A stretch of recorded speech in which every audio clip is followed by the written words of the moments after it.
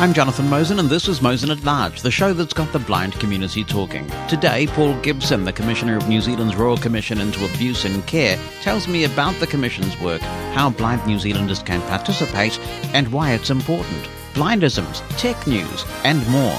Mosen at Large Podcast.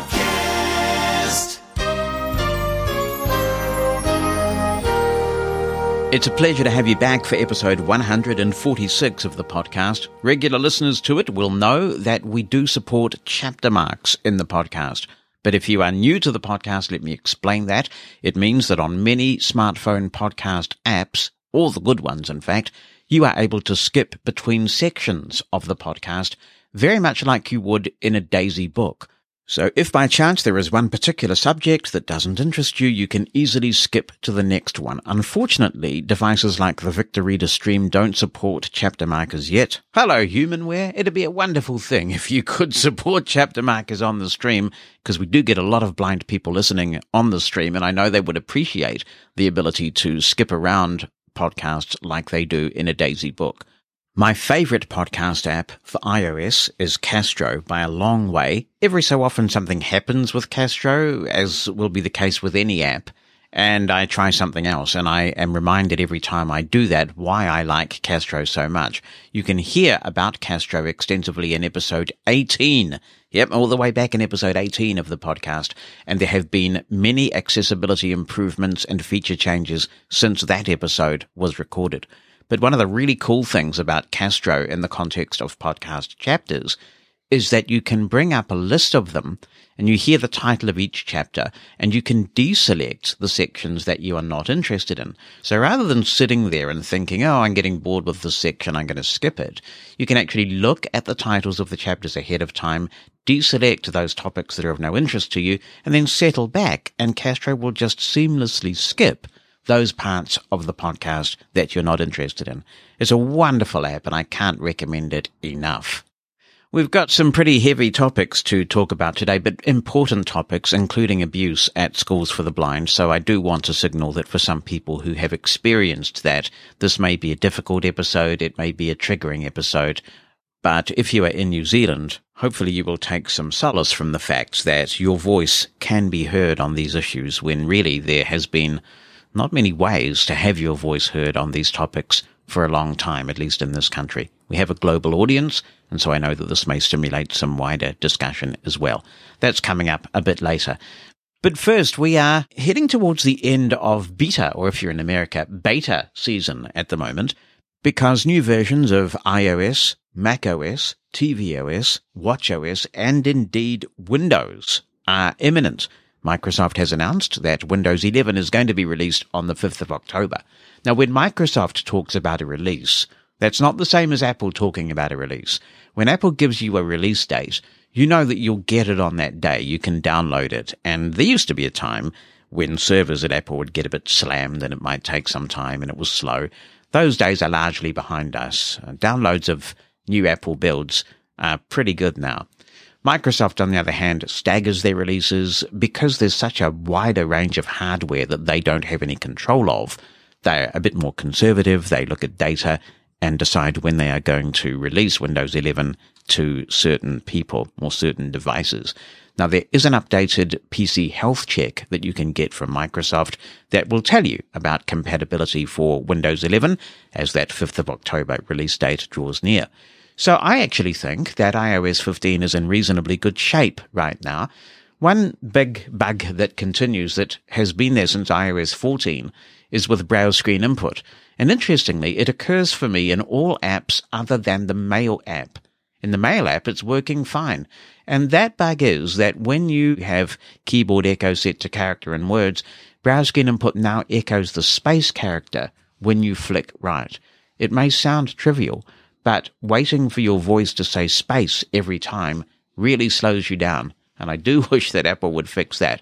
But they have steadily fixed a number of issues relating to new features. It looks to me now like the focus mode, which I really enjoy using, is in good shape from the perspective of voiceover users. So how's it going for you? Are you testing Windows 11? Are you testing some of these new Apple things? Are you optimistic about how your new software is looking if you are doing any testing? We also have new hardware coming from Apple soon, a new Apple Watch, a new iPhone, and some very interesting rumors starting to come now about the iPhone, suggesting that there may be some satellite compatibility with the new iPhone. But Mark Gurman from Bloomberg, who's a pretty reliable source, is picking it back a little bit and saying, well, that satellite functionality is only going to be for emergency calls and texts. So we'll see how that goes. There's nothing so far in the new iPhone leaks that compel me to buy one. And I know people will say, yeah, you've said that before. So we'll just see what we get in the big Apple announcement, which is imminent, I would say. And when they do that, we will have a special edition of Mosen at Large recapping those new announcements from a blindness perspective. And I want to go back to a topic that we covered extensively in episode 143 of the podcast relating to CSAM, that's child sexual abuse material, and the way that Apple was seeking to clamp down on it. And Apple has made an announcement today, actually, as I put this podcast together, and they say this: last month, we announced plans for features intended to help protect children from predators who use communication tools to recruit and exploit them and limit the spread of child sexual abuse material. Based on feedback from customers, advocacy groups, researchers, and others, we have decided to take additional time over the coming months to collect input and make improvements before releasing these critical, important child safety features. So that's from Apple. No word yet on what they intend to do to fix any issues that privacy advocates have identified, and no word on when they intend coming back with more information on any updates to these tools. But what we do know from that announcement from Apple is that these features are not going to be in the initial launch of iOS 15. Jonathan Mosen at Large Podcast. Disabled people are the beneficiaries of compassion and commitment from many dedicated professionals and helpers. But sadly, where there are potentially vulnerable people, there is also the potential for abuse. Presently, a Royal Commission of Inquiry into Abuse in Care is sitting and is keen to hear from blind people, and for that matter anyone in the disability community who may wish to share their experiences. The Commissioner is Paul Gibson, and he joins me now. Paul, thanks for being on the show today. Thank you, Jonathan, for inviting me. You're blind yourself and using assistive technology. That's been a bit of a journey for you. It has. I'm blind with some useful peripheral vision. I began using useful adaptive technology after a period when I wasn't doing much reading or accessing any material at all. And later in my journey, because of my connection with other blind people, I did learn Braille, and that has been useful for me in my career as well. And I've known you for a long time, since we were both much younger and trying to make the world a better place. Hopefully we're still trying to do that. You've taken an active role in your community going all the way back to student politics. What drives that? What drives your desire to be involved and make a difference in that way? A range of things. What I've observed over my own life about the barriers I've faced and the barriers I've seen other people face, other disabled people, became more to a head when I tried to access tertiary education for the second time round, and there were too many barriers there for me to succeed until there were more supports in place and there was more, I suppose, an acknowledgement from myself that I had a disability and there were issues to address. And at the same time, I think I was observing what happened to a range of other people in care-related settings. When I was 5, like many partially blind people at the time, there was the offer of Homai on the table, and my parents were keen to send me to a local school. And I've heard stories from people that went to places like that, but a range of other disability settings, Kimberley, some other special schools. And these were places that were supposed to care for people, but they didn't always. And yet there is a cultural aspect of being in those places too, isn't there? And I often wondered, when we were younger and I would see people like you who particularly at that time were in the halfway blind, halfway low vision space, and perhaps it's really difficult, I think, for people in that position to know precisely where they fit.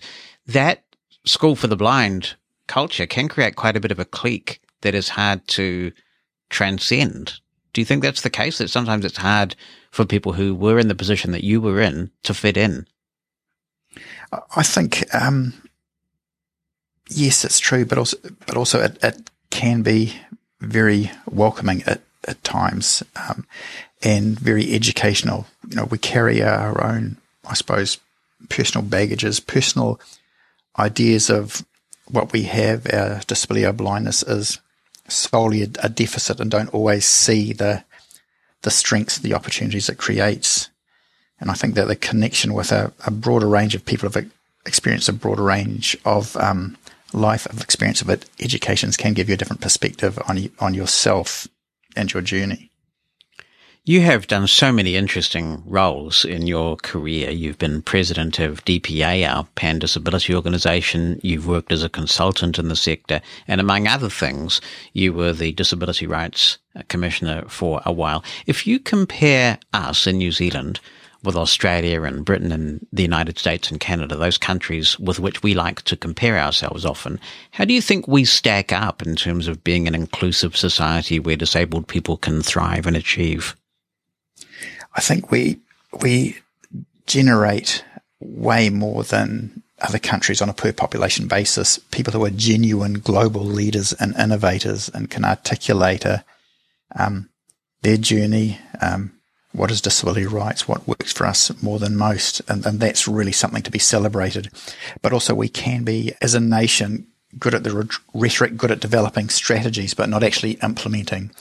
And we do leave people behind more often, I think, than other countries who have the same degree of thinking around strategy. We do not recognise always the impact of the disabling world that we live on and how New Zealand as a nation can make a change, make a difference in people's lives. That's part of the story of abuse and care. So much has gone on out of sight, out of mind for the disability community. And here I'm talking about not just the extreme abuse, which often we see in the media that has come out of the inquiry, but the range of neglect that impacts on disabled people's lives that has meant that many of us haven't had the same opportunity to have a good life that others have. The inquiry wants to unearth those the serious end of abuse, but also how various harms have impact on people's lives, whether it's leaving home at age 5 to go to a residential school, whether it's the denial of what it takes for you to learn and to read, the books, the braille, the access to alternative technologies. These things are important in terms of what we might consider to be neglect. But the most important voices to bring those forward are the people affected themselves, the survivors of abusive neglect, the people that have been through the various care systems, by which I include education, disability support services, mental health services, and how people were treated in faith-based institutions, churches as well, as part of our inquiry. We want to hear and learn more about neglect and abuse so that it can't happen again in the future, so that the next generations of disabled people can have better lives. Your comment on the fact that we are overachievers on a global scale is interesting. And I think in New Zealand culture, we tend, unless we're dealing with sports people, not to celebrate our achievers. It's part of that culture in New Zealand of the tall poppy syndrome. But I could talk philosophy like that for a while with you. But let's talk about the Commission. The Royal Commission of Inquiry into Abuse and Care is sitting now. You're its commissioner. What's the significance of the term Royal Commission? It's a form of inquiry which is reserved for the most significant of issues that needs to be resolved, that has come to the attention of the government. There are a range of ways that a government can deal with issues, and this is probably the highest form and intended to be the most independent, that there has been a role by government in the harm that has happened to people in care, and there is a need for an independent look at it. There are constraints around that independence, but there is mana in a Royal Commission. The recommendations which we make do carry some weight. So while, like many people, there's I think, a reasonable cynicism that we tell our stories many times, but not enough happens as a result of it. I think there is more opportunity that what gets shared to this inquiry, to this Royal Commission, will have some impact. Why was the commission established? What was the groundswell, if you will, that led to that? I think over the years, various people who have gone through state care, both social welfare care, foster homes, residential facilities, people in mental health facilities, Lake Alice, Porirua Hospital, a range of others, people in psychopedic institutions, Kimberley, Templeton, places like that. Their stories were often buried, but then many of them were coming to the fore. They were seeking redress, rehabilitation, some kind of restoration for what had happened to them, but also the emerging picture that it had not all finished, that so much happened out of sight, out of mind in the past, may still be happening, perhaps not to the same extent, but we were still hearing instances of it. And it was happening to individuals, but there was also a picture of systemic failure behind it, something which is not just the fault of individual perpetrators, but there are problems in the system, failures in the system, perhaps not the right people making the right decisions with the right lived experience at the right time. And there is a recognition of the scale of the problem.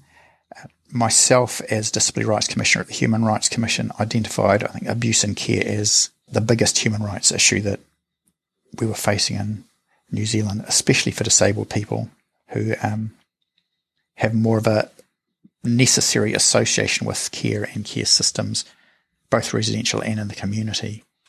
Can we explore the institutions that you had to receive services from or in some way been associated with in order for the Commission to have jurisdiction? Yep. First, how there is a contact centre, and I think, Jonathan, you'll make known the contact number and the email address for people who wish to use that at the end. Yes. If you went to any school in New Zealand, but particularly as a blind person, whether it was Homai, whether you were there as a day student or residential, if you use any mental health services and you find those to be abusive or neglectful, any disability support services, whether they're blindness related or otherwise, they're all within scope. And it could be sexual abuse, physical abuse, but it can be neglect, whether it's educational neglect, that your educational needs weren't met, spiritual or cultural neglect, your needs as a Māori were not met within a particular service. Whether, for example, you needed access to a shower and you needed support or some building modifications to get that, and you were put on a waiting list and your hygiene needs were neglected. These are all part of the inquiry with which somebody could come forward.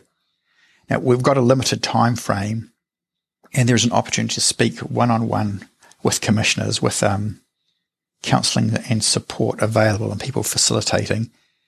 We do that for as many people as can and want to do that, but we are prioritising disabled people in general, and especially if your abuse was of an intimate nature, we try and make that work for you, the more confidential session.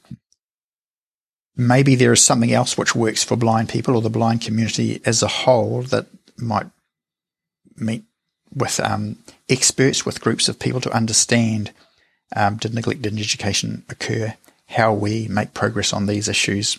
We're open to suggestions. We can't commit to doing exactly everything, but we do want to hear in the way which meets the needs of various communities what they experience and what are the solutions. There will be people obviously with different opinions about this, but I suppose there will be some listeners who are saying, look, how do you differentiate between legitimate abuse that should be recognized, acknowledged, and, shall we say, the grievance industry? So it could be argued that if somebody didn't have their recreational needs met, that's incredibly unfortunate. But does that actually constitute abuse? We need to hear, I think, from the person themselves, did it result in harm? What was the harm? I think that's the main metric, if you like. But we're open to hearing otherwise. Now, recognising that the perception about grievances, I think it can be overstated. Historically, people who had harm occur to them or abuse were not believed to the extent that when we look back and reflect now and we see a broader range of evidence that people who should have been believed weren't. People who experienced harm didn't have that harm recognised. And also, we haven't tried to undo as much as possible whatever the harm was, provide counselling, rehabilitation, whatever was appropriate in the circumstances, give an apology, both to an individual who experienced some harm, but also what are the systemic problems, the systemic abuse. When should an institution itself recognise that it has been systemically abusive, and give an apology collectively to a group of people who have experienced abuse or neglect in its care? There will be some people, and I count myself in this situation, and by way of background, many listening to this will be aware that a couple of years ago there was a 9-part audio series produced on my life story, and I talked about some of the abuse that I experienced at Homai, the School for the Blind, and I've also talked to the media about that in other contexts. So there will be some people who feel like they have personally come to terms with what happened to them, either through their own independent counselling process or perhaps doing things like writing a letter to your younger self, various strategies like that. Is there value in those people coming forward, do you think, if they are now at a place where they feel some peace? Is it still important for their stories to be on the record? Well, first, can I acknowledge your courage, Jonathan, in coming forward and sharing that publicly, and acknowledging all survivors who do that. It does take courage to come forward in a confidential situation. It takes courage to come forward publicly. The value, I think, from the feedback we get from most people who come forward, it has been cathartic in itself, that it has made a difference to share and to be part of a process which makes a difference for people in the future.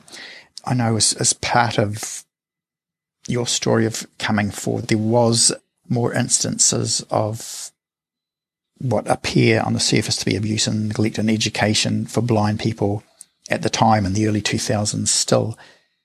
And I think the reason why people who even feel that this is something they have put behind, they have dealt with, there is nothing further. The contribution which you could make to helping prevent further abuse and neglect in the future is something to be really valued.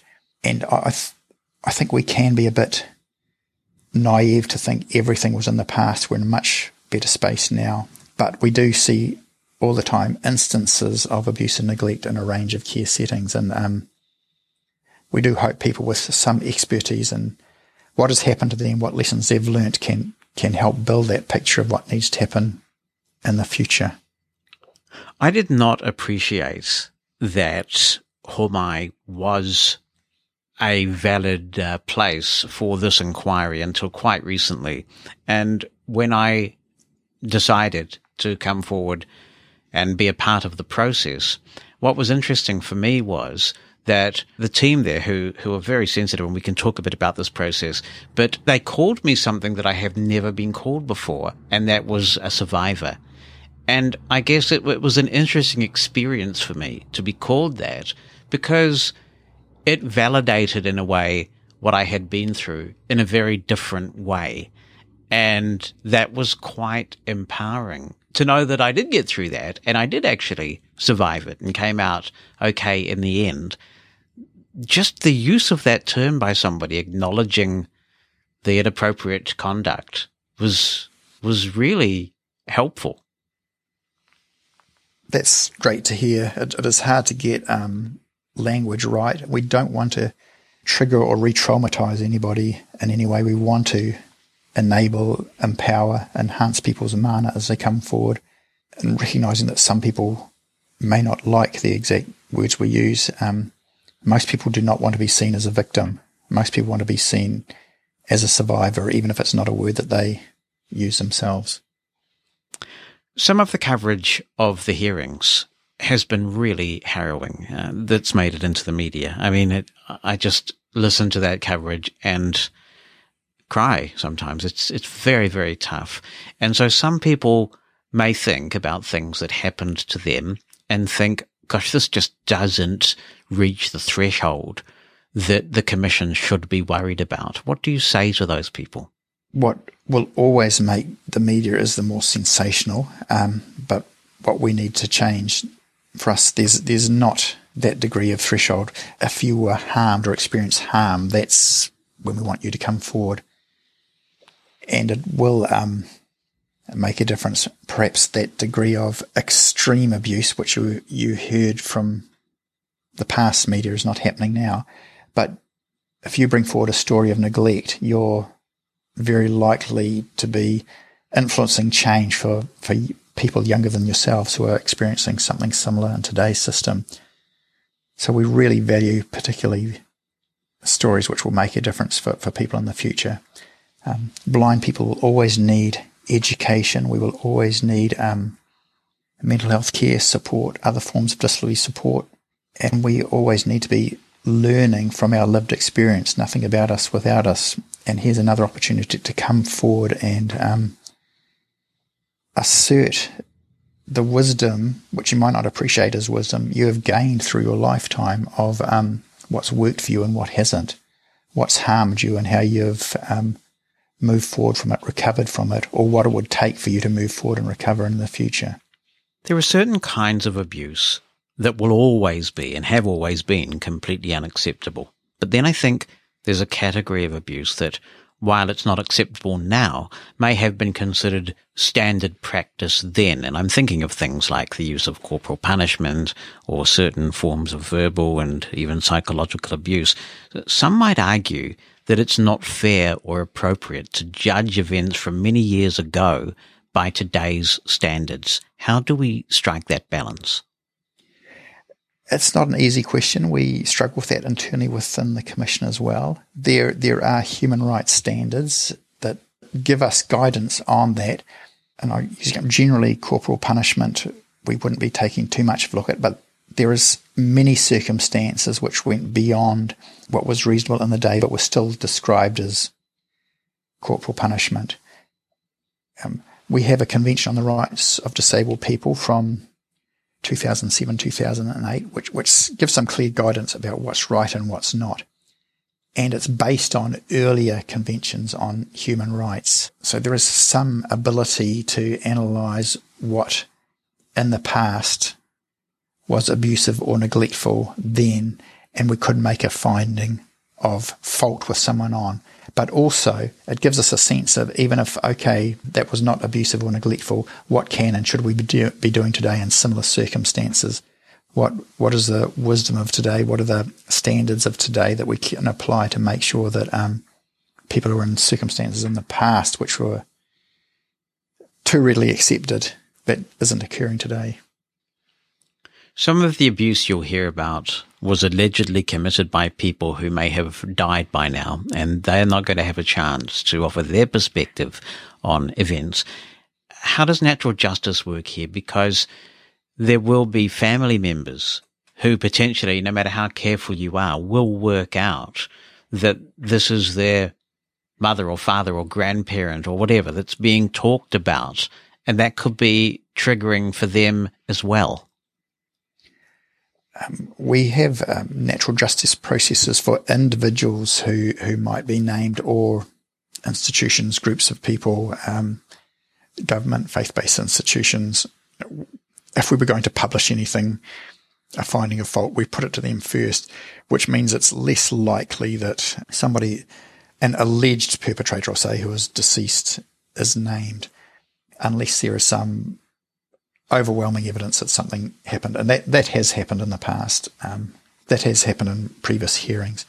But in general, we try and be as rigorous as we can about making sure that people can put their side of the story back to us, but also accepting that sometimes there is an overwhelming amount of evidence as to what has happened. Once you've gathered all this evidence, then, what do you hope will be the outcome of this process? We have a series of investigations and we're writing a series of reports. For example, there was a Lake Ellis hearing a while ago, and there will be a report perhaps the start of next year, a report on redress at the end of this year. There was a Pacifica hearing August. We're looking towards a disability hearing probably in the middle of next year, and a report further down the track from that, looking at all the abuse and neglect that disabled people have experienced across a range of settings, but also specifically in disability and mental health related settings. So there'll be a report, but also throughout a range of reports into other settings, such as social welfare care, foster care, what were disabled people's experiences in those, blind people's experience in those. So it will be peppered across a range of reports, and there'll be a specific disability thematic report. And there'll be a final report at the end where things are summarised, and we might go into more depth about the general systemic overview recommendations. And that final report will be in June 2023. So we've got less than 2 years, which may seem quite a long time, but it is a massive task. The number of people estimated to have been abused or neglected is, in our time frame, 1950 to 2000, and we're looking at beyond that. We have the ability to look beyond that, is around the 750,000 mark. And so that's that continuum of extreme abuse to other forms of neglect in a range of different settings. Faith-based institutions, churches. So there's a wide group of people, but we want to strongly make sure we have a good representative group from disabled people, and within that, blind people, and a range of different settings, experiences, education settings, mainstream or residential, HOMI, blind people's experience in mental health services, blind people's experience of blindness-specific services. Were they ever neglectful? Did you ever harmed by being, for example, on a waiting list too long and it affected your ability to get out into the community? We need to hear a diverse range of stories to put forward the right recommendations for change at the right time. There may be people who are at a governance level of long-standing charities, for example, or institutions of some kind, who genuinely regret what has happened in the past, but as good governors may be concerned about culpability if they make too much of an admission. Do you think that there's a chance that this process will end in some sort of reparations process, and that organisations dependent on charitable donation to serve existing clients or customers may be required to fork out for those reparations, potentially creating a vicious cycle where they can't serve the people that require their services today because they've got to deal with these past issues? I suppose our first priority, we want to make sure that people who have been abused in care get the right redress rehabilitation, which might include a financial component. How that comes about, we want to hear from primarily survivors themselves, disabled people, blind people who have been through these institutions, but we want to be practical in how we make this work. Where does the ultimate responsibility for who pays come from? To what extent is it the government? What extent is it the institution who might be largely funded by the government, or a mix of government and charity funding? If we look to what has happened in Australia, where it's first had a big inquiry in terms of sexual abuse, they are asking institutions, service providers to front up with an appropriate payment in proportion to the abuse and the number of people that went on, that happened there. But that's on a voluntary basis at the moment, and there's talk about whether that is enough. We don't want it to penalise people who have been in care and what they seek to redress, recover, rehabilitate, but also we want to understand whatever recommendations, what we might make now, impact on people who seek services, seek support in the future. We want to make sure that those services are safe and supportive and are not negatively impacted in the way which you say there is a potential for, if care providers who are there by necessity are out of pocket, and the potential for that to impact on people in care currently. I use the word care in the broader sense because it's part of our organisation title, but I include a wide range of services in the community which disabled people, blind people need experience. If somebody cannot access certain, say, assistive or remedial technologies, for example, I'm sitting here thinking about the fact that at the moment it's only possible for a disabled person who requires hearing aids to get a renewal of that technology every 6 years, by which time technology has evolved a lot, and it's possible that they may be missing out on a significant amount of quality of life that would be possible if funding had been better. Cochlear implants, of course, are constantly in the news as being grossly underfunded. Does that fall within the jurisdiction of the Commission or not, because that's government policy? Yes, it does. We want to hear those stories, and we recognise that we've got some expertise within the inquiry, but we want to understand that in a nuanced way how an absence of a certain service may or may not cause harm, and to what extent then would that be something we'd want to make a finding on, write something in a report on. So we need to hear those stories, those experiences, and we need to understand, I suppose, the broader context of the harm that has resulted from that. Let's talk a bit more about how one makes an approach to the Commission and the various options that exist. We touched on this briefly, but I'd like to explore it because I think there'll be people who are really of two minds about whether to do this, quite nervous. So could we talk about the ways in which people can choose to give evidence and how their confidentiality is protected, and also their mental health is safeguarded throughout the process? Yes. The first step for most people is when they ring up or email the contact centre, and there'll be a few questions asked about some demographic information, where were you, minimal details about the nature of abuse, but some if you want to. It will all be treated as confidential, and you'll be offered a range of options. The private session, which is with a commissioner and with a facilitator, supported by wellbeing professionals before and after the session and for a period of time after. Some people might just want to provide a statement in writing. We're happy to receive that as well. We've got a form which can guide people through it. I'm assuming it's accessible. I hope all our processes are. If they're not, please let us know.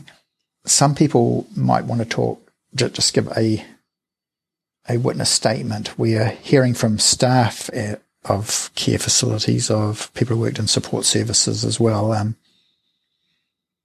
We need to hear from their perspective what happens. They're less likely to have an individual private session. And some people may wish to be part of a public hearing. Now, we select a small group of people who are broadly representative of a range of experiences. What you might hear in the media are these stories, people telling their stories in what is a public session. It's a public hearing.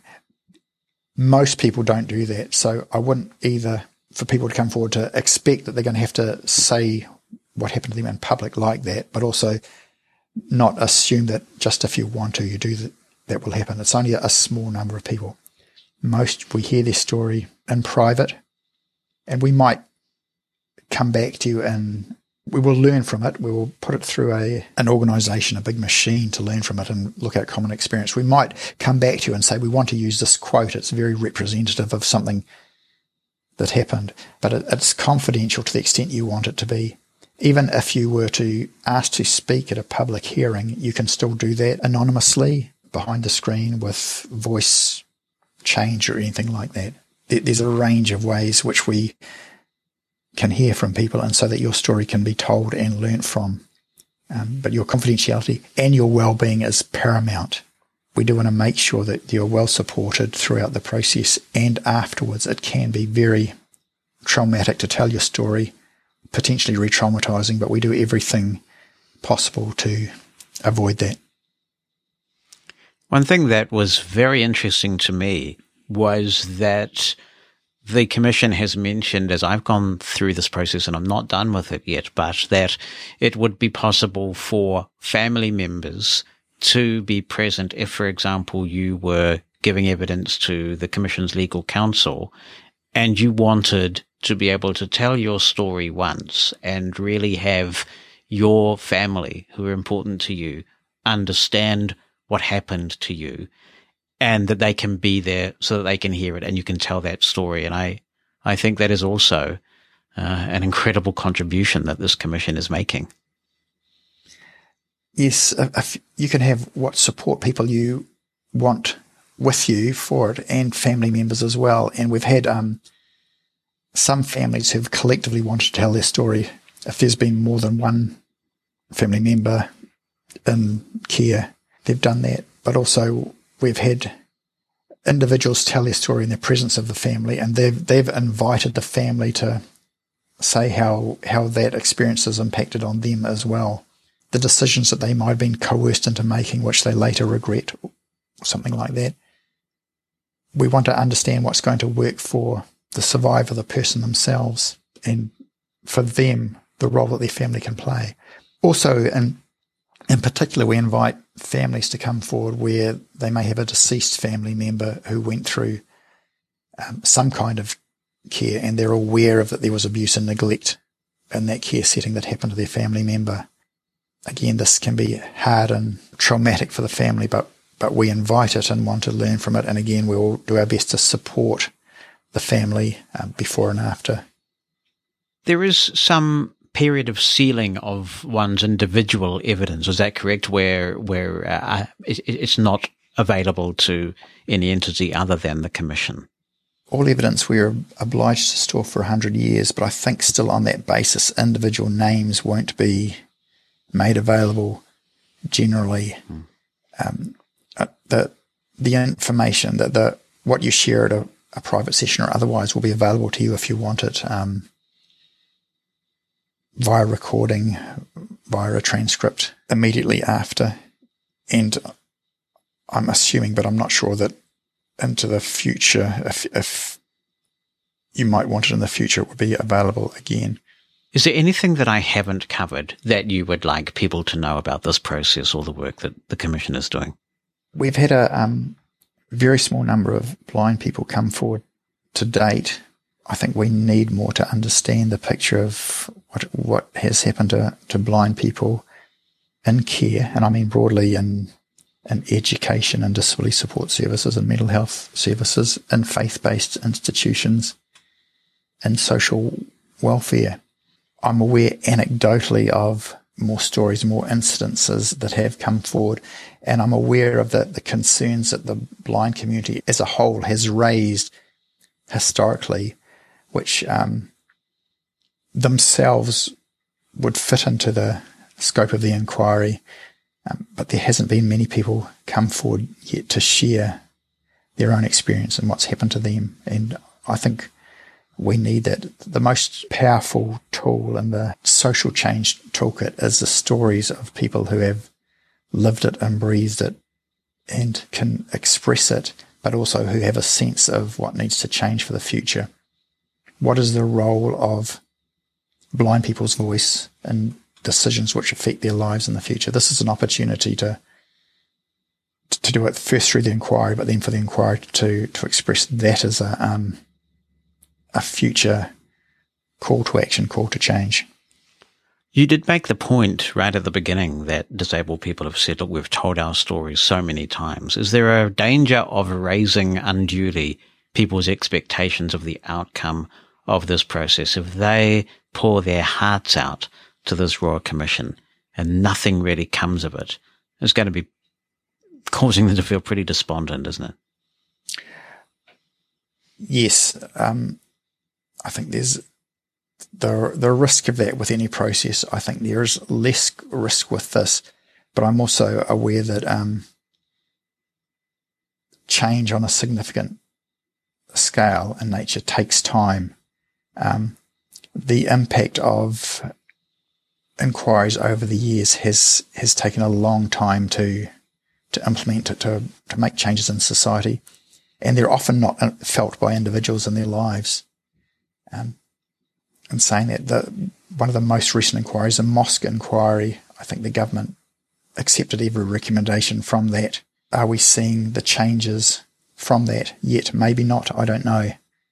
But I think there is and there will be change as a result of this inquiry, and there will be, especially if disabled people, blind people share their stories and share their expectations for change and be confident and articulate as well as realistic about it.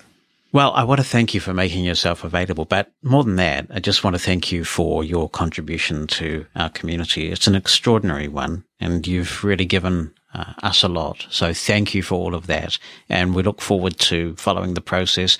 I will provide in the show notes and after this interview contact information, but the easiest way actually is to go to the website abuseincare.org.nz and go from there. But I wish you luck with the remainder of the process and really appreciate you coming on the podcast.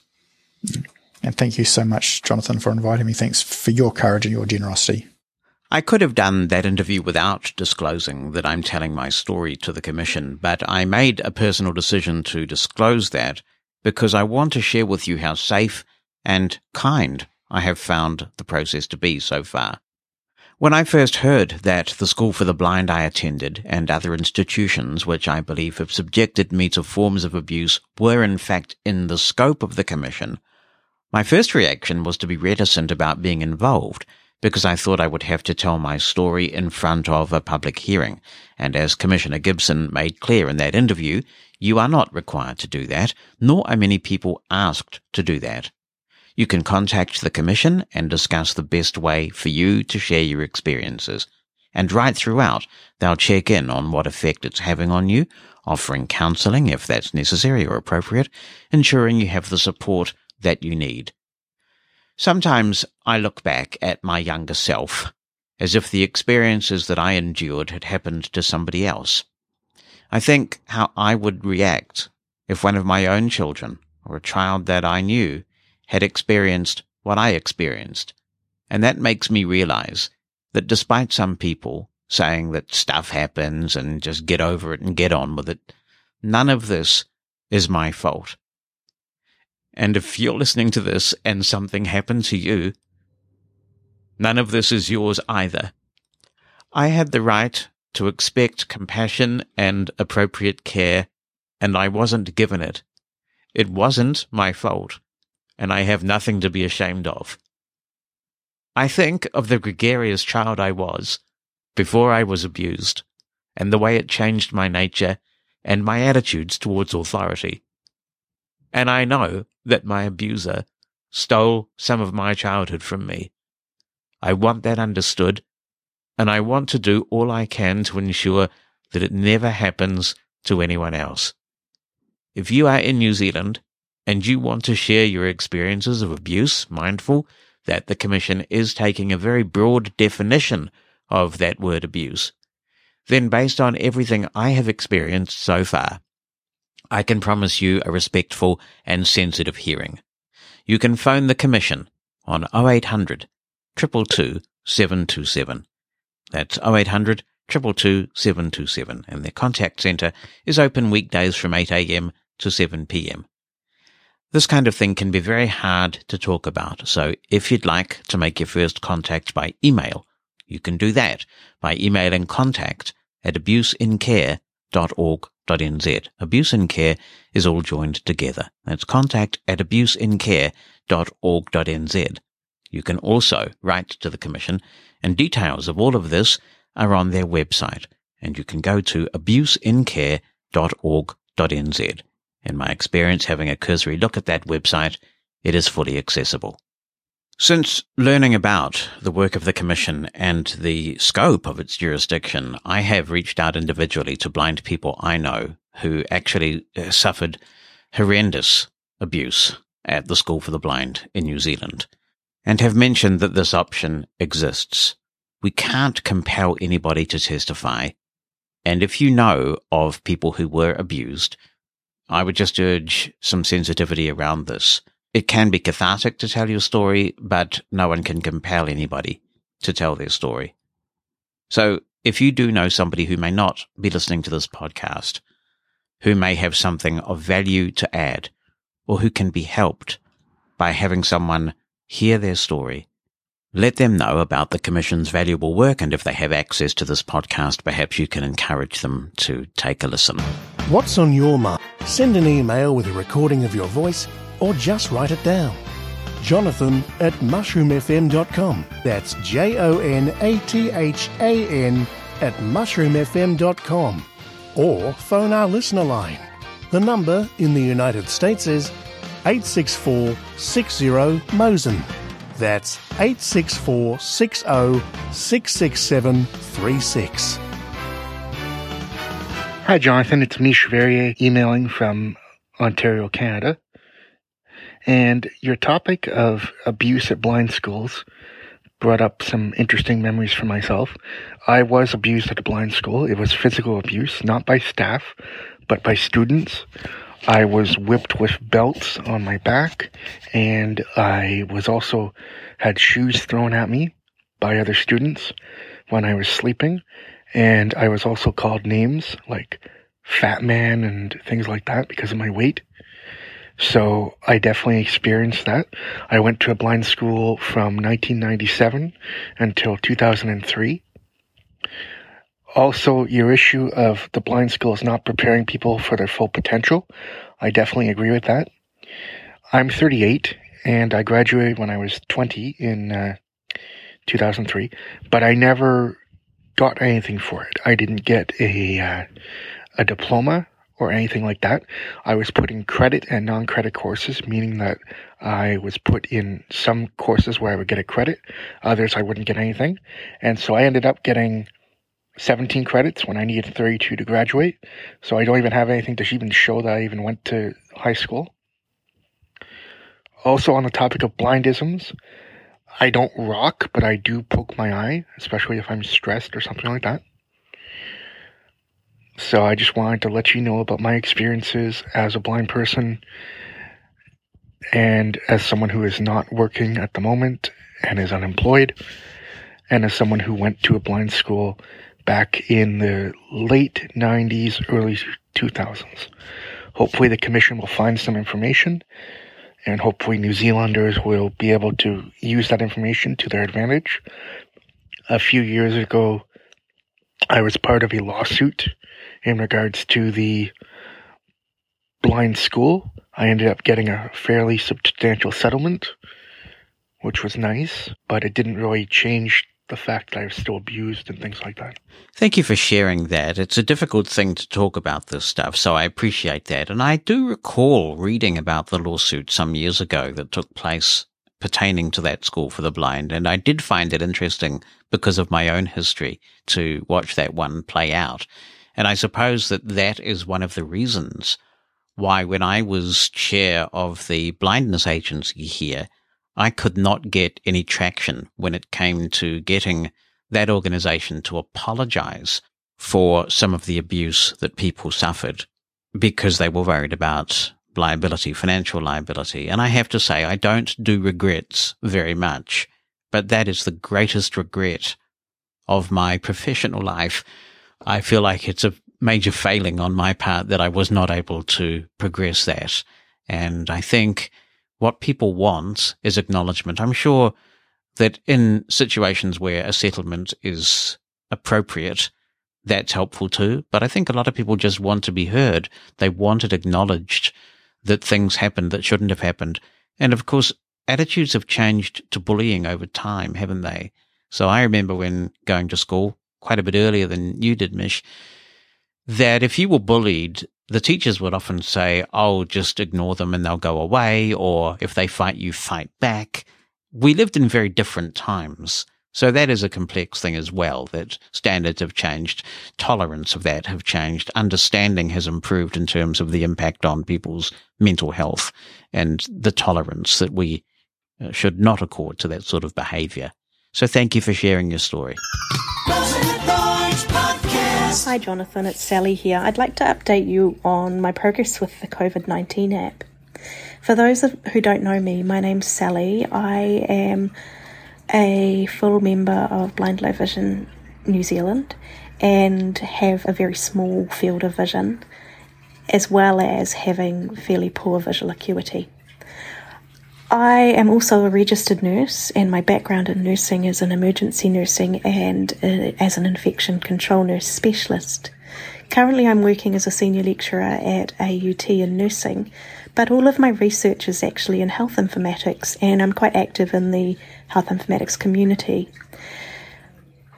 What I would like to talk about today is the COVID app and some of the problems that were brought up in your last podcast.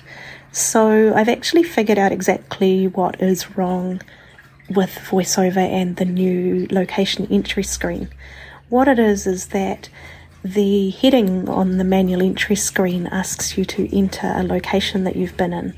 And if you're not using the app with VoiceOver, you can start typing the location and it'll pop up previous locations and give you the option to push a button that says stay at home. If you're using VoiceOver, it's actually grouped the heading and that text field together, and therefore VoiceOver only recognises the heading. So it doesn't know there's a text field there at all, and if you double click it you can't type in it. So this causes a bit of a problem because none of us can actually use the new features that are included around locations in the COVID-19 app in New Zealand. So what I've done is actually contact some people at the Ministry of Health that I know who've put me onto the project lead for developing the COVID Tracer app, and I have a meeting with her tomorrow. And in that meeting I'm going to bring up several things. There are two main problems that I see, and that is the QR code itself, the placement, the size, and the kind of non-uniform way that businesses use these. And the second problem is with the app itself and VoiceOver and some issues around screen layout for using large print. So the ministry seem most interested in the QR code and placement and size. So they're planning to actually make the QR code smaller, or they're looking at research that says QR codes that are smaller will be scanned easily. I actually beg to differ on that and say that for someone with low vision, finding them in the first place is actually going to be quite hard if you actually shrink the size of them. Furthermore, some of the services actually have shrunk them already, and some of them are bigger. So it's kind of a little bit of a mishmash. So what I'm suggesting is that we write a protocol for businesses on how to place, what size they need to be, and infection control policies around the QR code signs, because the developers hadn't realised that we were using tactile markers to actually line up the phone with the QR code in some instances, and this actually causes an infection control risk. One of the ways that people are getting around this at the moment is to laminate the signs and put tactile markers on them, but the lamination causes glare, which makes them scan less easily, but it does allow the tactile markers. The infection control problem around this is that we need to be able to clean them, and the businesses need to know the risks.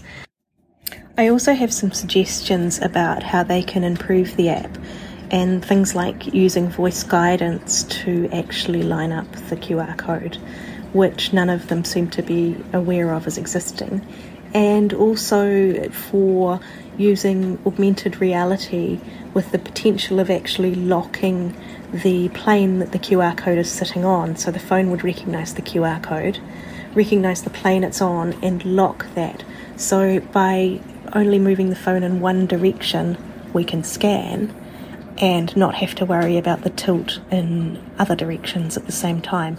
So it would mean that we had less trouble lining that up, so to speak. Lovely to hear from you, Sally. Thanks for that informative contribution. I agree with you that some sort of standard that businesses might agree on for the positioning of the QR codes would be very helpful. There are a number of other initiatives I understand that might be under consideration, including NFC tags.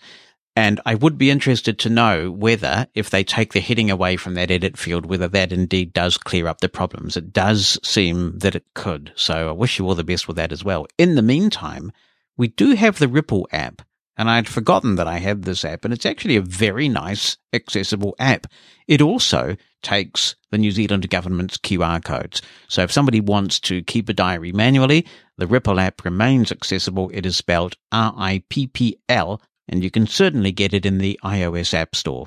There is more on the subject of ableist language coming in this week, one of our favourite topics, it seems. I should report before we get to listener contributions a really good experience over the week. One of my favourite podcasts is the 10% Happier podcast. Not only do I like the podcast and the content in there, but I really like the app as well. It's accessible and there's plenty of good meditation and sleep content in there. A bit pricey. They have an annual subscription model, but if you want to check it out, do check out 10% Happier. Very good. Anyway, in this podcast episode, they had a guy and he talked on several occasions about things like blind trust and blind cynicism. So trusting blindly and being cynical about people blindly. In other words, without thinking. Once again, equating the word blind with not thinking about things, being ignorant about things. And I sent them a brief thread on Twitter to say how much I loved their content and just pointing out the harmful nature of that kind of ableist language, equating the word blind with ignorant. And they said, "You're absolutely right. Thank you for drawing it to our attention." They also made a similar comment when I pointed out that they weren't adding text descriptions to their images on Twitter, and they fixed that too. Isn't it refreshing when somebody just gets it and is actually willing to listen to a member of a minority who's being inadvertently denigrated? And I think we are unlikely to hear ableist language on that podcast again. So it is worth sometimes pointing these things out because change comes slowly, but it comes one interaction at a time sometimes. Here's Iona starting off the discussion. She says, "Hi, Jonathan. First of all, thanks for the fascinating and thought-provoking content you put out each week. It's very inspiring. I wonder if you have a personal preference about receiving audio contributions or written ones. I personally love hearing you read them so expressively using Braille with an uppercase B, and the way this allows you to insert your comments and reactions to the text you are reading. I guess a good mix and variety of both is nice." Well, thank you for asking, Iona. My preference is always to get the audio contributions because I get sick of hearing me, and it's nice to hear the voices of listeners. I think sometimes when you get an email, you have to infer what you think the emotion might be that's in that email. And so when you hear somebody's voice expressing an opinion or telling a story, it just livens it up, having a variety of voices, doesn't it? But we'll take the contributions in any form they come. I'm just grateful to get them, really. Now to my contribution, says Iona. I agree with you that the most significant obstacle that disabled persons encounter are society's disabling prejudices and limiting attitudes. The most harmful effect, in my view, is that they risk affecting our own perceptions of our limitations and self-image.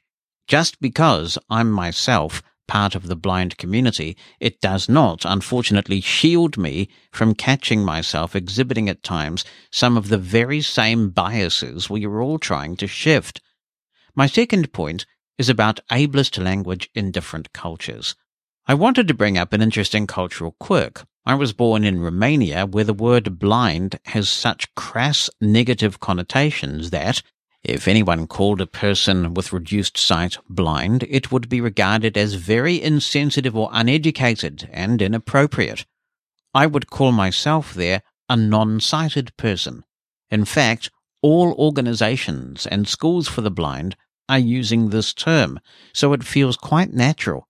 So whenever the Romanian word for blind is used negatively, it somehow pertains less to me as a non-sighted person. I do agree that this does not really solve the negative biases about blind people, but it is a rather interesting way to somewhat mitigate this. And yet, when I speak English or German or French, I comfortably identify as blind because of the full acceptance this word has in these cultures. To conclude, no matter what language we use, addressing ableist language, while important, is just one of the avenues of change that we have to try to bring about. Seeing disabled people in public roles and in the media and cultural life, etc., will have, in my mind, a far more significant impact. I certainly agree with that, Iona, but it's hard to get them there. to have that significant impact if the unconscious bias caused by ableist language prevents them from having that opportunity because employers or those people who make political party selections or whatever the case may be have this enforced negative image of blindness. So it's kind of a catch-22 situation, isn't it? That's a very interesting perception that you offer. And I'm not sure that English is immune from this, actually, because you hear terms like visually impaired, visually challenged. People think that the word blind is very negative, but the reason why they think that is because of its misuse, because it's been hijacked by sighted people to mean ignorant, incapable, etc. And my response to that is, hang on, we were here first. Let's reclaim the word. But there are cultural differences we should be aware of. I know there are laws, in fact, I believe Pakistan has a law, I hope I'm not incorrect about this, that says you can't use the term disabled. You have to say differently abled over there. Looks like all the thoughtful discussion we've had on Mosen at Large has achieved a convert, because Roy Nash is in touch and he says, Jonathan, you are right and I was wrong. We must all lend our voices in the crusade to challenge the use of ableist language whenever we encounter it. One place where ableist language exists is in the church. Equating blindness and ignorance occurs repeatedly in church services, and the metaphor appears many times in the Bible. I am neither disparaging nor promoting religion. I am simply pointing out a problem which exists in the church, of which blind people need to be aware, and which they need to make persons in the church aware and suggest means by which ableist language can be eradicated. We encounter ableist language in literature, in the media, and in dealings with people in the world. For so long, my attitude was, what's the use? You can't make people change. At long last, I have had enough. I enthusiastically join the cause. Well, thank you, Roy. One of the biggest problems we have in achieving change is that people think the magnitude of the problem is too great, that what's the point in starting? And I guess I just haven't quite got to that defeatist point in my life yet. I do believe we are capable of achieving great change if we work on it one person at a time, one issue at a time, and we do so politely but firmly. I know from past interactions that you and I have had through this podcast that we are at different ends of the religious spectrum, as it were. I'm an atheist, and I know that you are not, and that you're a regular churchgoer. So it's interesting to get that perspective. I did interview someone some years ago who was actively working on this question about ableism in the church and seeking to ensure that disabled people weren't perceived to be not okay as we are, that we were people who needed to be healed and prayed for and not accepted. So it's good that those who are in the fold, as it were, and for whom their religion is important, are seeking to make that change as well. Mosen at Large Podcast. Hey guys, Robin here from Warwick in England. Thank you so much, Jonathan, for all the massive amounts of work you put in each week. Really, really appreciate it. So there was a recent item about calendars and the best way to sync them between Windows and other devices, discussions about Fantastical, etc. I'm certainly not putting my setup forward as ideal, but it certainly works for me. So, and this might, be the situation for other people as well. On Windows, I use Outlook, and I actually only log into my Exchange account for work. So my PC is solely for my work email.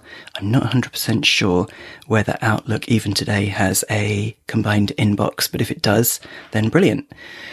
Obviously, the Mail app on iOS has a combined inbox, and as we know, in iOS, you can sign in with a whole raft of different accounts, Exchange, Microsoft account, they are, I think, different these days, iCloud, obviously, Gmail, etc. You could have any number of any of those, and you'd have a combined inbox. So the Mail app is what I use on iOS to review my email. But with regards calendar, if you tick those options within iOS, then you will have a combined calendar on your iDevice as well.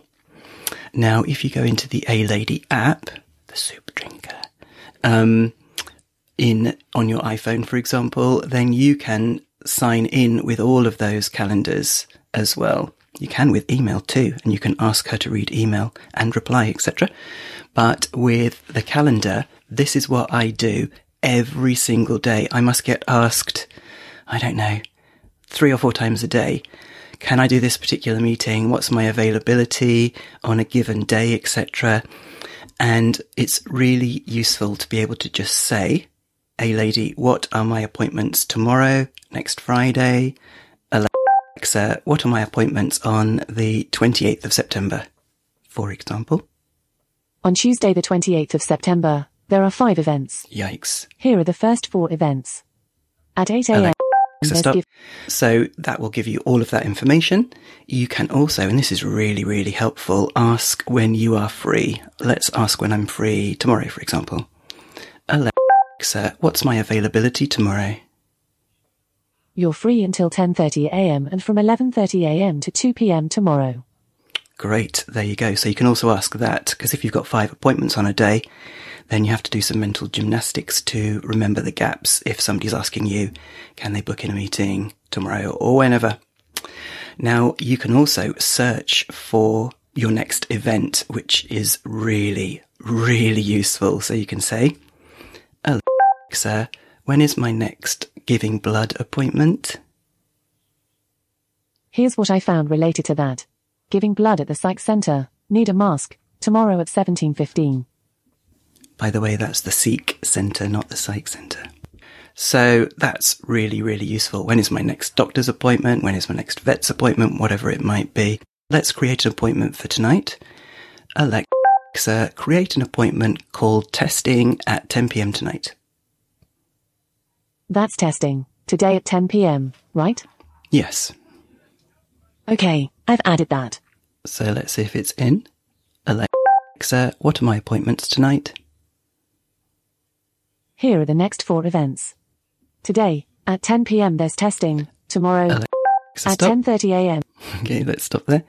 So it's in there, and in the app you can say what your default calendar is that you want new events that you've used the A-Lady to add to be dropped into. So I say Exchange, so that will be in my Outlook as well now.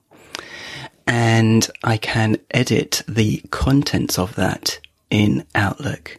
I can't do that in using the Echo, but I just find it so much easier to add events here.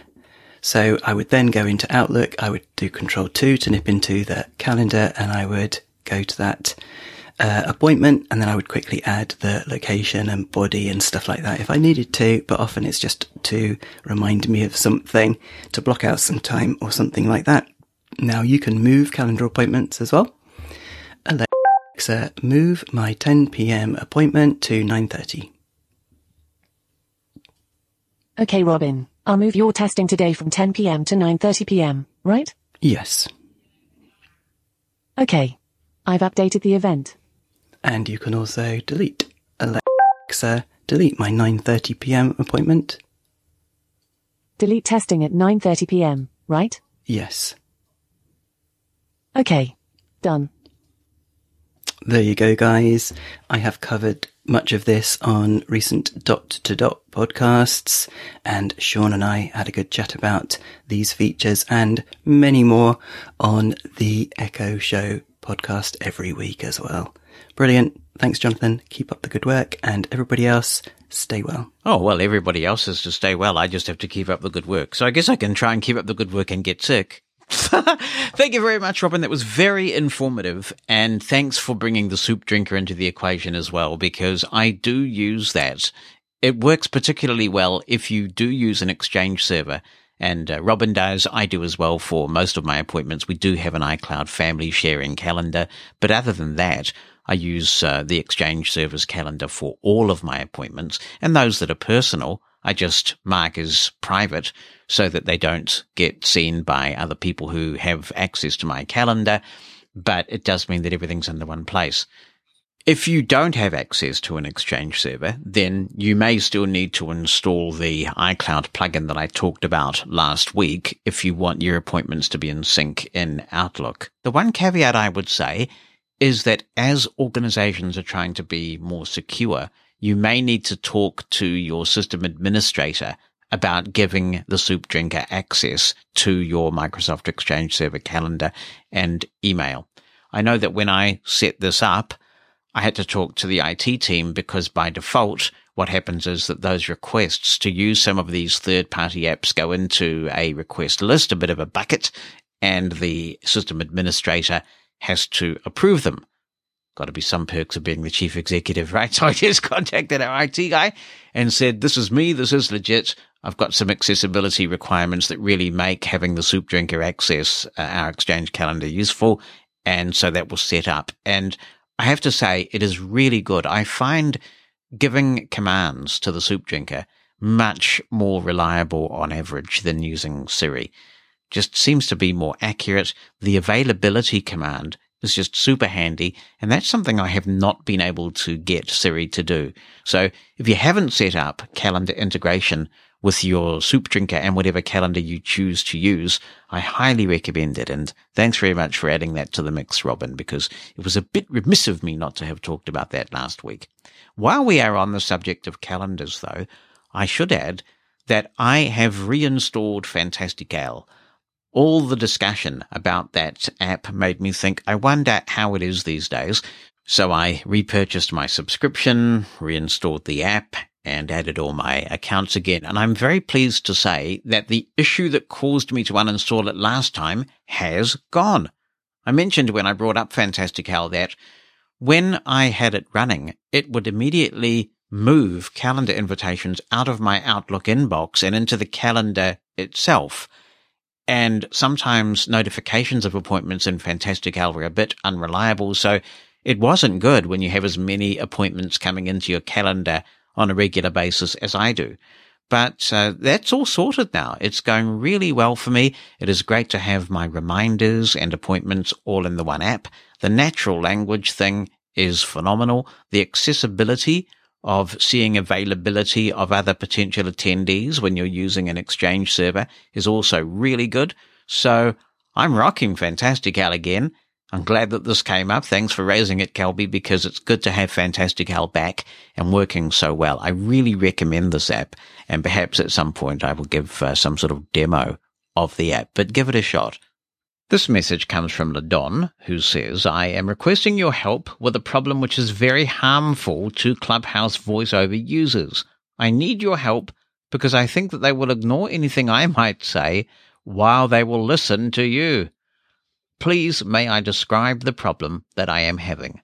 Each morning, the first thing I do when going to Clubhouse is to open my bulletin room. In there, I find that they have suggestions for rooms that will be open later today, which I might be interested in. I find the ones that interest me and double-click on them and click on the attending button. Then, those rooms that I have chosen show up at the very first of my hallway, so I may open them at the appropriate time. Next in my hallway, I find the blind clubs and other clubs that I am following. But I like to sometimes swipe past these rooms and continue down my hallway to find other rooms that I might be interested in. But soon I find an upcoming events section blocking my hallway.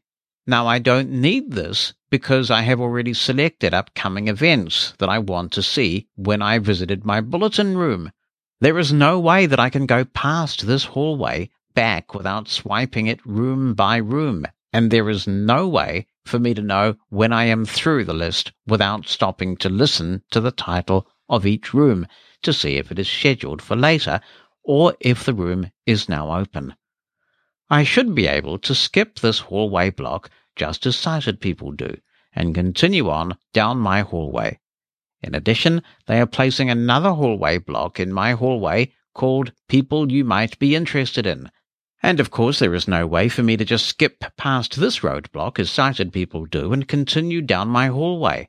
This causes me to have to swipe dozens of times to get past those hallway blocks. This is very unfair to voiceover users. I thank you for your help to get something done about these hallway blocks.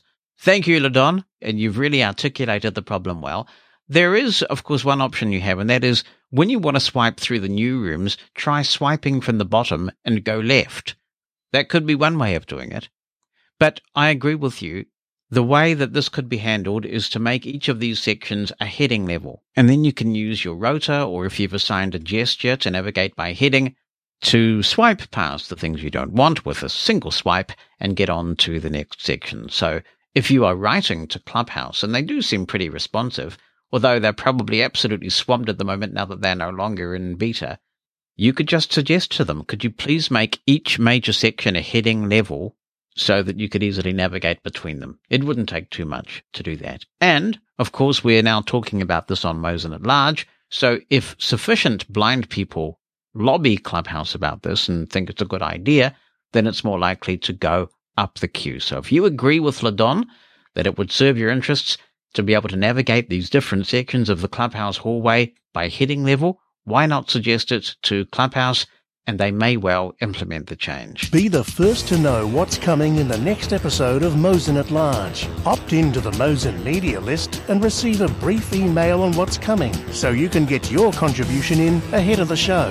You can stop receiving emails anytime. To join, send a blank email to media-subscribe@mosen.org. That's media-subscribe@mosen.org. Stay in the know with Mosen at Large. Kelby Carlson is back in touch and says, "Hi, Jonathan. I appreciated your comment at the end of the most recent podcast about not using a bad day or stress as an excuse to start up another bad habit. I have had trouble with eye poking as a form of stimming since I was a very small child. I presume that is short for stimulating, and have had to work really hard not to do it at the best of times. On days where I'm stressed out or have a lot to think about, it's very easy to do more of it, which only leads to a spiral where it keeps increasing.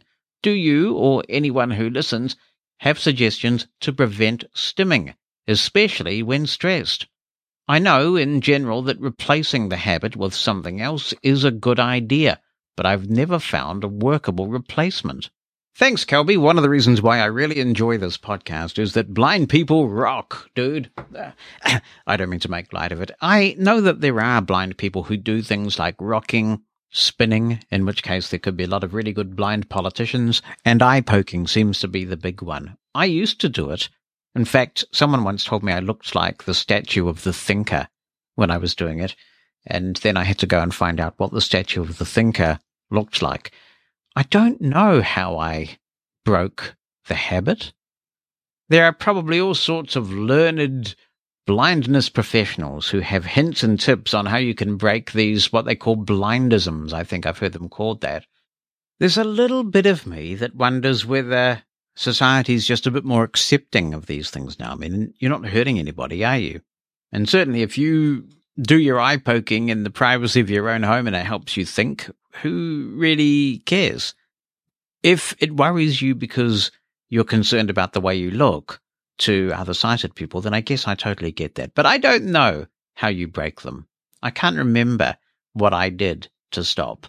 So if anyone has any thoughts on this, if you have successfully conquered some of these blindisms, what did you do to get over them? Really good topic, and I hope we'll get some constructive ideas. Actually, thinking about it, it may just have been as simple as sighted people at the School for the Blind or whatever saying, "Jonathan, stop it. Stop it. You look like a nit." Maybe that's all it took. Jonathan, says Robert Munro, "I don't have any blindisms as such. I was taught to keep my head up, turn towards the person I'm talking with or listening to, but I didn't pick up any of the other rocking or poking behaviors. However, I am quite prone to fidgeting. My feet will tap or twist. I will change my sitting or standing position. My fingers will tap or explore the underside of a table or chair arm. Because of this, I was screened for ADHD. That result came up negative. I expect my fidgeting comes from the same place that the stereotypical blindisms come from. Where sighted people might look around, some blind people use their body's movement as a way to stimulate their brains. Of course, sighted people fidget too. I wonder if a lack of vision really is the cause of the behavior, or whether a lack of vision amplifies a tendency that a person would have regardless of their ability to see. Thank you, Robert. Here's an interesting angle from Kevin, who says, Dear Jonathan, love all your content. Keep up your great work. I am a curious blind person since birth, and I do it all. You name it. Rocking, eye-poking, head-shaking, body spinning. Whee! Both fast and slow. Hand and leg shaking, and other several unknown movements. Even more, I am totally proud on all of them. As I've mentioned several times here, blindness adaptations to environment is a product of long-time stretch of evolutionary marvel. Unstimulated visual cortex is a dull journey for an infant that's supposed to continuously engage and learn from their early environment. Blindisms stem from that boring brain ruination, and I do think it should be celebrated in a biodiversity world. People who hate blindisms, or thinking of the ways of removing them totally, need to be more motivated by displaying to them various animal cultures in Animal Kingdom. We are a creature of biodiversity, and let's not alienate ourselves from that thrilling reality that we belong to. Thank you very much, Kevin. I mean, as you can appreciate, I do have some sympathy, and I've already expressed some sympathy with that, but doesn't there have to be a happy medium? I mean, if I'm going in my job as chief executive of an organization, and I go into the boardroom and I spin around in my chair, and I'm rocking and rolling. I mean, maybe some board members think I do spin, I don't know. But I mean, don't you have to realize that it could be quite off-putting for people? Don't we have to coexist to some degree if we're going to be out there in the world? I certainly get your point, so I'm not totally rejecting it, but there's got to be a balance, doesn't there? What a wonderful global audience we have, because we're going from Malaysia, where we got that contribution, to India for this contribution. Isn't that cool? And this is the first contribution, I think, that I've received from India since the New Zealand cricket team became the Test Cricket World Champions. So I won't gloat, but you will appreciate, after all the World Cup problems we had in 2019, how we were robbed of our rightful title there, that we were pretty pleased to win that one. So I will say, in the spirit of good sportsmanship, congratulations to India for being a worthy and tough opponent. Hello, Jonathan, writes Anil. Coming to my blindisms, both rocking and eye-poking are still part of my life. I rock during excitement, such as watching an intense sports. Whoa, did you rock during the Test Match Championship final, Anil? I don't know if I rocked, but I was jumping up and down, I can tell you that. Anyway, he continues, poke my eye when I feel boring or perform a task that do not require complete involvement, such as watching an interview. Now on to the subject of speech synthesizers speaking abbreviations. The Siri voice speaks RR as Rajasthan Royals, which is a team in the Indian Premier League. That's cricket. There must be an option to turn off speaking abbreviations. They are going crazy. Yeah, I can see that would be annoying. Thank you so much, Anil. And what can I say except rock on, dude, rock on. Here's a question we get from time to time, and this time it is asked by Marissa, who says, Hi, Jonathan, I have a question, and I hope you don't find this offensive. Given that you have no usable vision, how do you go about learning to use the camera for applications that require it to identify items or make use of the camera for OCR, for money identification, etc.? Oh my gosh, no, I don't find that offensive at all, Marissa. I think it's something that a lot of us have struggled with over the years, because it wasn't that long ago that cameras were just something that blind people didn't really worry about very much. And the first time I really got interested in this was when I got my Nokia N82 with the KNFB reader. And then I really had to start thinking about the relationship of the camera to objects. Judy Dixon has done a very good book. She's done a couple of them, and I forget what the new one's called. The first one was called Get the Picture, but now she's updated it and it's called something new. You should be able to find it on the National Braille Press website. That is very good. But also, if you have someone to practice with, that can be very handy. So If you have a sighted friend or a family member, or maybe a Be My Eyes volunteer if you can find somebody who's tolerant enough, certainly an Aira agent if you pay for Aira, you could just ask them to explain to you what the camera is seeing as you move around, and you'll get a feel for what the camera is doing. The other thing too is that when you open the camera app, VoiceOver is now giving you a lot of good feedback about what the camera sees, and so that can be helpful. But I think also it's just a case of practice. Get Seeing AI going, or Envision, or SuperSense, or any of those apps that have the automatic mode where it'll just speak what's in the camera view, and you'll get an idea. Basically, really simplifying it, the larger the object, the further away you have to be with the camera so that it can get in the full view of the camera. But if you use one of these apps like Seeing AI, you can try taking pictures, identifying money, all those sorts of things, and practice will eventually start to make it click into place. For reading documentation, there are these stands that you can use, and I had one called a Foppy-Doo. I don't think you can get them anymore, but I hope I'm wrong because it was quite cool. It was just this cardboard thing that unfolded and had a little metal stand, and the angle was just right so that if you put a document under it and your iPhone in the right place on this thing, you got really good pictures, and then you could just flip the pages and work the magic. So there are all sorts of techniques that you can use. If anyone has some thoughts for Marissa, the community did a great job with some answers for her about staying in step with the cane. So now we're talking about using a smartphone's camera. How did you get good at it? Assuming that you are, what tips can you offer for Marissa? Was trial and error all it took for you? Did you find some magical formula or book or tutorial or something that really made it stick for you? Because when we do master the camera as blind people, it gives us access to so much good quality information. Jonathan@mushroomfm.com is my email address.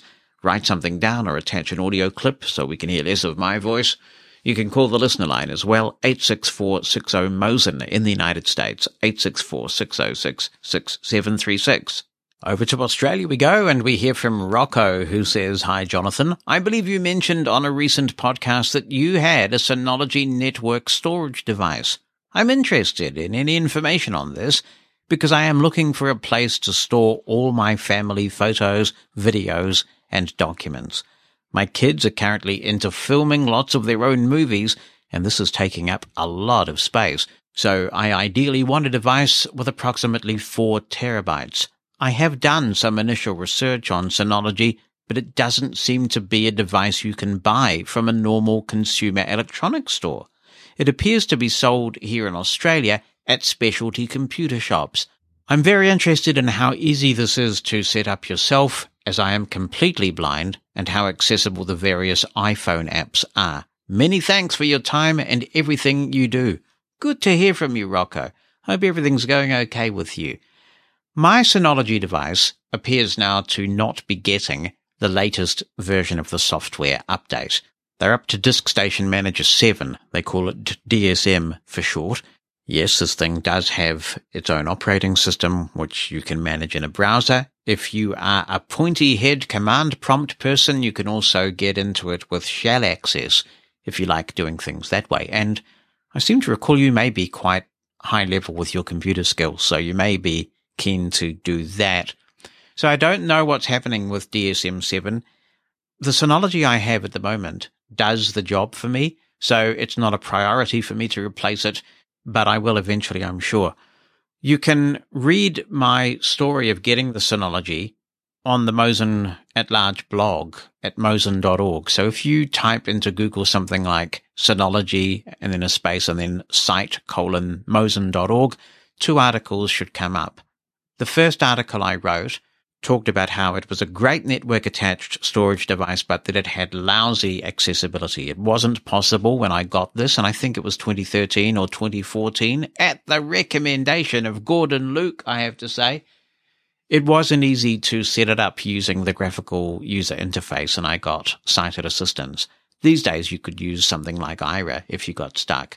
But as a result of that blog post, I did have some really good dialogue with the Synology people, and it's now much more accessible. Now, I'm not sure I would describe it as intuitive.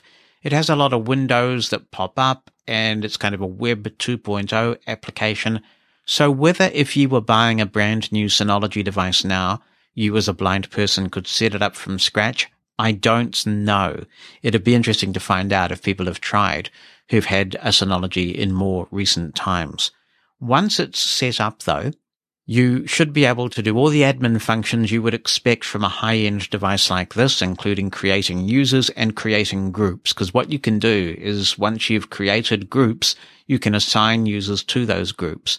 It's unlikely, for example, that you would want to give your kids admin access. You would want to restrict their privileges, but you would want admin access. That's easily done with groups. Also, you can limit the folders that different users see, which may be appropriate, say, if you want files that only you want to see. Every user has their own private home directory as well, so it's pretty flexible. You can also map the Synology drive as a drive or even multiple drive letters so that it's accessible on File Explorer in Windows. The iOS apps are very accessible, and there are music apps and browsing apps and things of that nature, and they really are excellent from an accessibility point of view. With a high-end device like this, what you typically do is you buy the device and then you buy drives separately, although some computer stores may well sell you a bundle. You can get Synology devices that have any number of bays. In other words, you can insert any number of drives into your Synology depending on what device you choose to buy.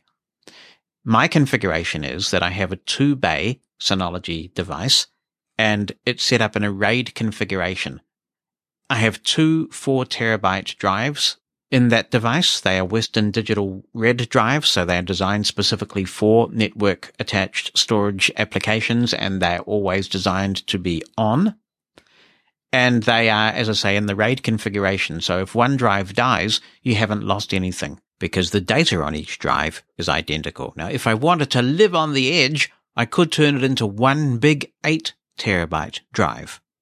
What I also do is, because Synology has a series of apps that you can run, including web servers and mail servers, and I think even an Icecast server may be part of it, you can set up apps to back up to other external places. So as well as my RAID configuration giving me redundancy, I also have some of my material backing up to a Dropbox account and some of my material backing up to a OneDrive account. You can also use professional backup services automatically as well. So there's a lot of tinkering that you can do with this thing, and you might enjoy having a play with the device. So it's not the most intuitive thing, to be honest, but if you can get at the command line and you're happy doing that, that may be the way forward. Or if you just want to persist, you may well get the hang of the user interface that they now have, because it's certainly a lot better than it used to be.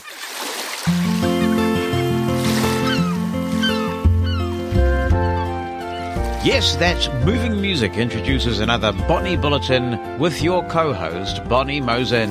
Hi, guys. Welcome to you. Hey. It's been a very interesting and difficult week in some respects, Yeah. particularly for Auckland, where they've had torrential flooding as well as being under level 4 conditions. And then a terrorist attack. With the Rona and a terrorist attack in a supermarket. Yes. So it's been very difficult there. Yeah. And we wish our Auckland friends all the very best. Yes. Yes. Here we're under level 3. We've been under level 3 since Wednesday. Yeah. But we seem to have broken the Uber Eats addiction. We have. I mean, I think that you save a lot of money if you don't do Uber Eats. Yes. I think that we should just go to one day a week. Like the weekend to me is the best time to do takeaway, I think, which we were going to do last night, but then we couldn't decide what we really wanted. So. It's interesting. Nothing's really attractive anymore after we've been eating all this home-cooked fare that you have produced. I think tonight might be the night because I just really want a night off. So it's either going to be tonight or Muscle Fuel. So, well, maybe I shall work up some culinary masterpiece. I think audio production is a little bit like cooking, you know. Oh, definitely, because you add a little of this and a little of that, and Try things. Try things. Yes. Sometimes it comes out great. Sometimes it comes out. Also, today, the day of publication of this podcast in New Zealand, it's Father's Day. It is. So happy Father's Day. Well, thank you. And Father's Day under lockdown. So we're not having family. We normally have all the kids and put a meal together, and that's certainly not happening in these conditions. So a moral of our lockdown from level 4 is that these detoxes do actually seem to work. You hear about people doing, say, a social media detox for a couple of weeks, and then they find that when they've done that, it changes their whole attitude towards it all. So you could try an Uber Eats detox, maybe take the app off your phone for a while, and pretend it's saying Uber Eats is coming soon like it was for us. Yeah, for us. And then when it does come back, you don't really mind. But also, I think we've had more time, because I think when people get caught in the takeaway trap is when they just don't when they're, now, because I'm working from home like everyone else, I have more time to, take the food out in the morning, thaw it out, think about it, where a lot of times when you're working all day, you get home at 5 o'clock, you're exhausted, and you just want something simple. Yes, we're both very busy people, and we can afford it. So, it's not like we're breaking the bank doing it. But but it sort of goes down the toilet, literally, in the end. Literally. Because, it's like I was talking to my boss, one of my bosses yesterday, we were talking about, she goes, have you gotten Uber Eats? Because she's in Auckland, so she can't. She's like, you got Uber Eats yet? I said, well, no, it's kind of funny because we've sort of broken the Uber Eats addiction. And we were talking about it. And I said, it's just money thrown away. And she goes, yeah, then you can just shop online. I said, yeah, you can get stuff that you'll use over and over again because you can't reuse the food. So, which is true. It's like, okay, we really don't need that hamburger, or curry maybe once a week. Oh, what else can I buy with this money? So. And the good thing is that when we do use Uber Eats, we do eat very healthily in a low carb context. Yeah. So if we get a burger, for example, we'll get it without the bun, or at least I will. Yeah, I can't go there. Not with fast food burgers. It's just too gross. But I mean, it's. I think that when you do it all the time, it's not fun anymore. It's not a treat. Where I mean, I remember when I lived in Boston, I would only get takeaway once a week. And so Friday night was pizza night or Chinese night or, whatever it was.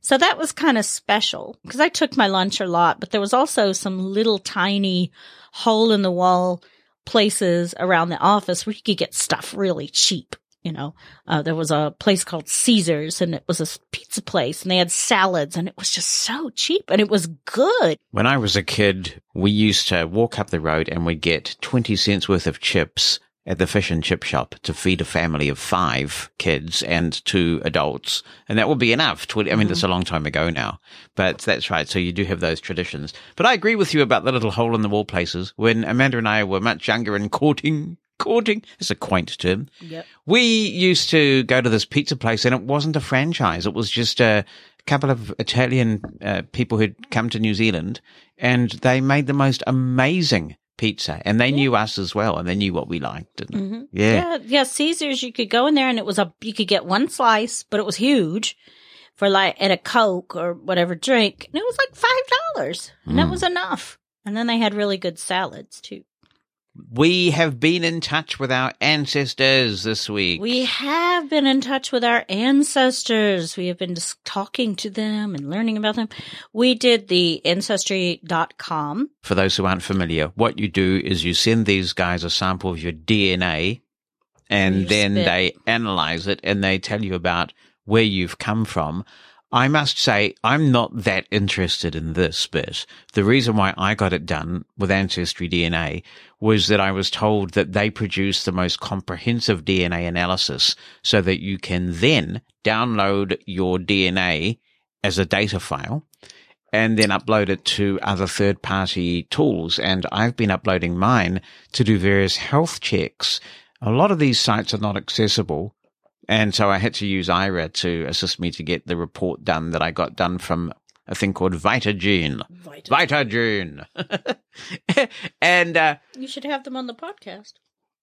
I guess, but they're not accessible, so I don't want to give them too much attention. It was a really difficult process to get done, and I had to use Ira's help. But I uploaded my Ancestry DNA data, and they did all sorts of analysis that told me things about how susceptible I am to various things, whether I'm lactose intolerant, which I'm not, so roll on cheese. And it told me what I already knew, that I was caffeine sensitive. It indicated that a low-fat diet wasn't going to help me much. And of course, I've worked that out, and that's why I'm doing so well on keto. In part, it was more validating than anything else, although it did tell me that I had a moderate chance of being gluten sensitive. Intolerant. Yeah. So that was good. But you're really into the Ancestry bit. I am. I think a lot of it is growing up in the South, especially. It's about who your kinfolk are. Yeah. And mercy. Yeah. And also because I've been around horses all my life, I'm just very interested in bloodlines, and because like you're talking about with the Vitagene, there are a lot of things you can learn from your ancestors, different health conditions. It's very important. So I was very interested in learning my ethnicities and things, which a lot of it I already knew, English and Germanic and Hungarian and those guys, but I was surprised by the Libyan. That was a bit of a surprise.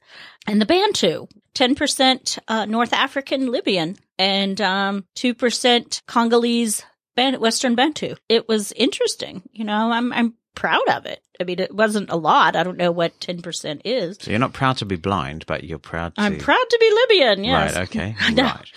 It is interesting. It's really kind of fascinating. And the process is quite accessible. Yeah. Mm-hmm. And I have actually heard from some of my ancestors, I guess. The one part of the process that is not so accessible is the actual DNA sample, because there's a line in the tube and you have to produce enough saliva. And I think if we hadn't had sergeant assistants to do that, we may not have sent enough of a sample away. That was hard. You don't realize how much it's hard to spit that much in the tube. It was kind of gross. You had to not eat for an hour, and then you had to create all this saliva to spit in this tube. Yes. But the really cool thing is that I now have the raw DNA data dump in a very secure location behind all sorts of authentication. And it means that I can now upload it to third-party services. And it does seem like people, if they have a choice, these services prefer Ancestry DNA over 23andMe for some reason. Oh, that's interesting. That there's something more that they do with the data file that gives people more info to work with. So that's actually why I went down this route, because I read about this process in Mark Hyman's latest book, which is called The Pegan Diet. It's an interesting read. And he talked about uploading your DNA to one of these services. And I thought, okay, well, I'll do this. And then when I looked, they were recommending, look, if you're going to give us a choice, please give us Ancestry DNA data, because it's more comprehensive. And that's why I got it done. I think they've been around the longest, haven't they? I don't I've been know. hearing about them for years. But it was interesting when I got a couple of messages yesterday from someone that thinks we're related through her father, who died last month at 95. Because a lot of older people are really into the Oh, I know. People get really fascinated with it. And I suppose there are so many interesting stories to unearth, aren't there? So I get that. I get why That's what I like, the stories. Yeah. I want to know, and sometimes you find stuff that you're probably better off not knowing, that there was some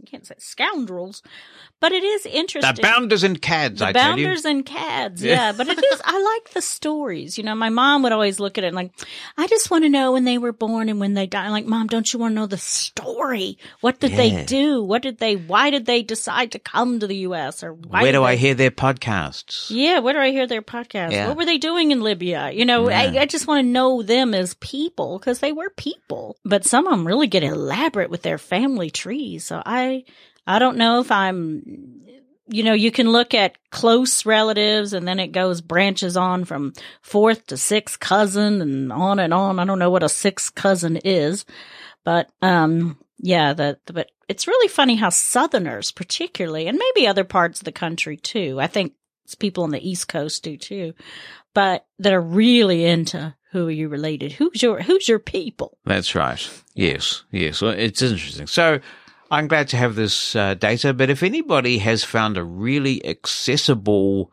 source of uploading your DNA dump and getting good analysis on a range of things other than genealogy, which seems to be well covered, I'd be interested in that, because the ones I've found so far were not terribly accessible. There was one that came highly recommended, but they would not take data from anyone outside the United States. And I'm thinking, that's ridiculous. That's interesting. Yeah. So, I mean, the U.S. is a melting pot, so, of everybody from the world. So interesting. Now, the most important thing last, of course, the ABBA singles. It's hard to imagine any other group that is capable of reforming doing the same as ABBA have done. I mean, ABBA's just out there. It's not quite as good, but getting pretty up there with, say, a Beatles reunion, which is not possible. Having ABBA in their original form, all 4 members still surviving, reuniting like this is wonderful. It's been very emotional for me in a world that seems to have gone to hell in a handbasket. It just seems just wonderful and perfect and a good news story. And they sound great. They don't sound any different. Everyone's been saying that. And they look a bit different. But. Yeah. The prospect was always going to be that it was going to be a huge mistake or a roaring success. And it's not often that you go on to social media or newspapers and stuff and read the comments and you find that there's an overwhelmingly positive reaction to something. And while it's not unanimous, there's an overwhelming sense of, wow, these guys, they've really done it. I mean, they've come back and they sound like ABBA. They've stayed true to their style. They're in good shape vocally. And clearly there's a little bit more depth from both of the women, because they're a little older now. The girls. But they're the girls, as Benny and Bjorn, what are they, 70 something? And they're still girls. But, oh my gosh, they sound fantastic. The songs are beautifully written. Oh my word. I'm so happy about it. I'm happy. You happy? Yeah, it's cool. They're really good. We listened to quite a bit of ABBA music last night. So that was good. Yeah, we got out the old ABBA stuff and played the new ABBA stuff again and again and again and again. But I think they're onto a winner here. I just wish that they would take this tour on the road, because I can't see us getting to London anytime soon. Be nice to get to London. Well, it would. There's a lot of Rona in the UK, and I'm sorry, but I don't think they've handled that pandemic well at all. I don't think they should be open in the way that they're open, and I'm certainly not going there. Maybe in a couple of years. Yeah, well, hopefully it'll still be there. I mean, the Beatles Love Show is still going, and they've just opened that up again, and that was a wonderful experience. I'd like to go back there again. It's a long trip to get to London from here. It is a very, very long trip, about 24 hours of flying. Yes. Yeah, I would see some people, because I guess they go into LA, which is kind of interesting, but I would see people when I would get on the plane in LA, oh yes, we just did the London route. Yes. And they're not allowed to leave the transit lounge if they switch over or something. That's right, yeah, because you're not coming into the United States. No, you're just hanging out, and they say it's pretty horrible. So. Well, LAX is just a hideous airport. Yeah. There. Yeah, and unfortunately, we're not going to get that Air New Zealand New York route anytime soon. Which is your favorite of the 2 new ABBA songs? Don't Shut Me Down. Why that? I don't know. I like it better than the other one. I still have faith. I mean, that one's a nice song, but I like the other one better. It's more energetic. I think there's a lot of fury and sadness behind it. I kind of like it better. I mean, I still have faith in you would be good for like an anniversary or, birthday party or, someone you love. But the other one, there's more story behind that.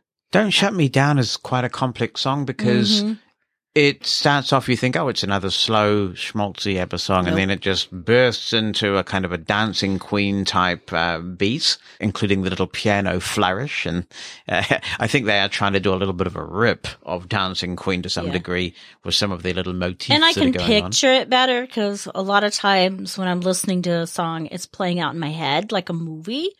And well, there is a story in this one, isn't there? And she's on the bench. On that bench in the park, and looking up at the apartment, waiting for the light to come on to know he's home, and basically going up there where she used to live and saying, "Please give me another chance." And there's an element of desperation. It's a very and then I see his wife, his new wife, or his new girlfriend coming out of the bedroom. Who is this person?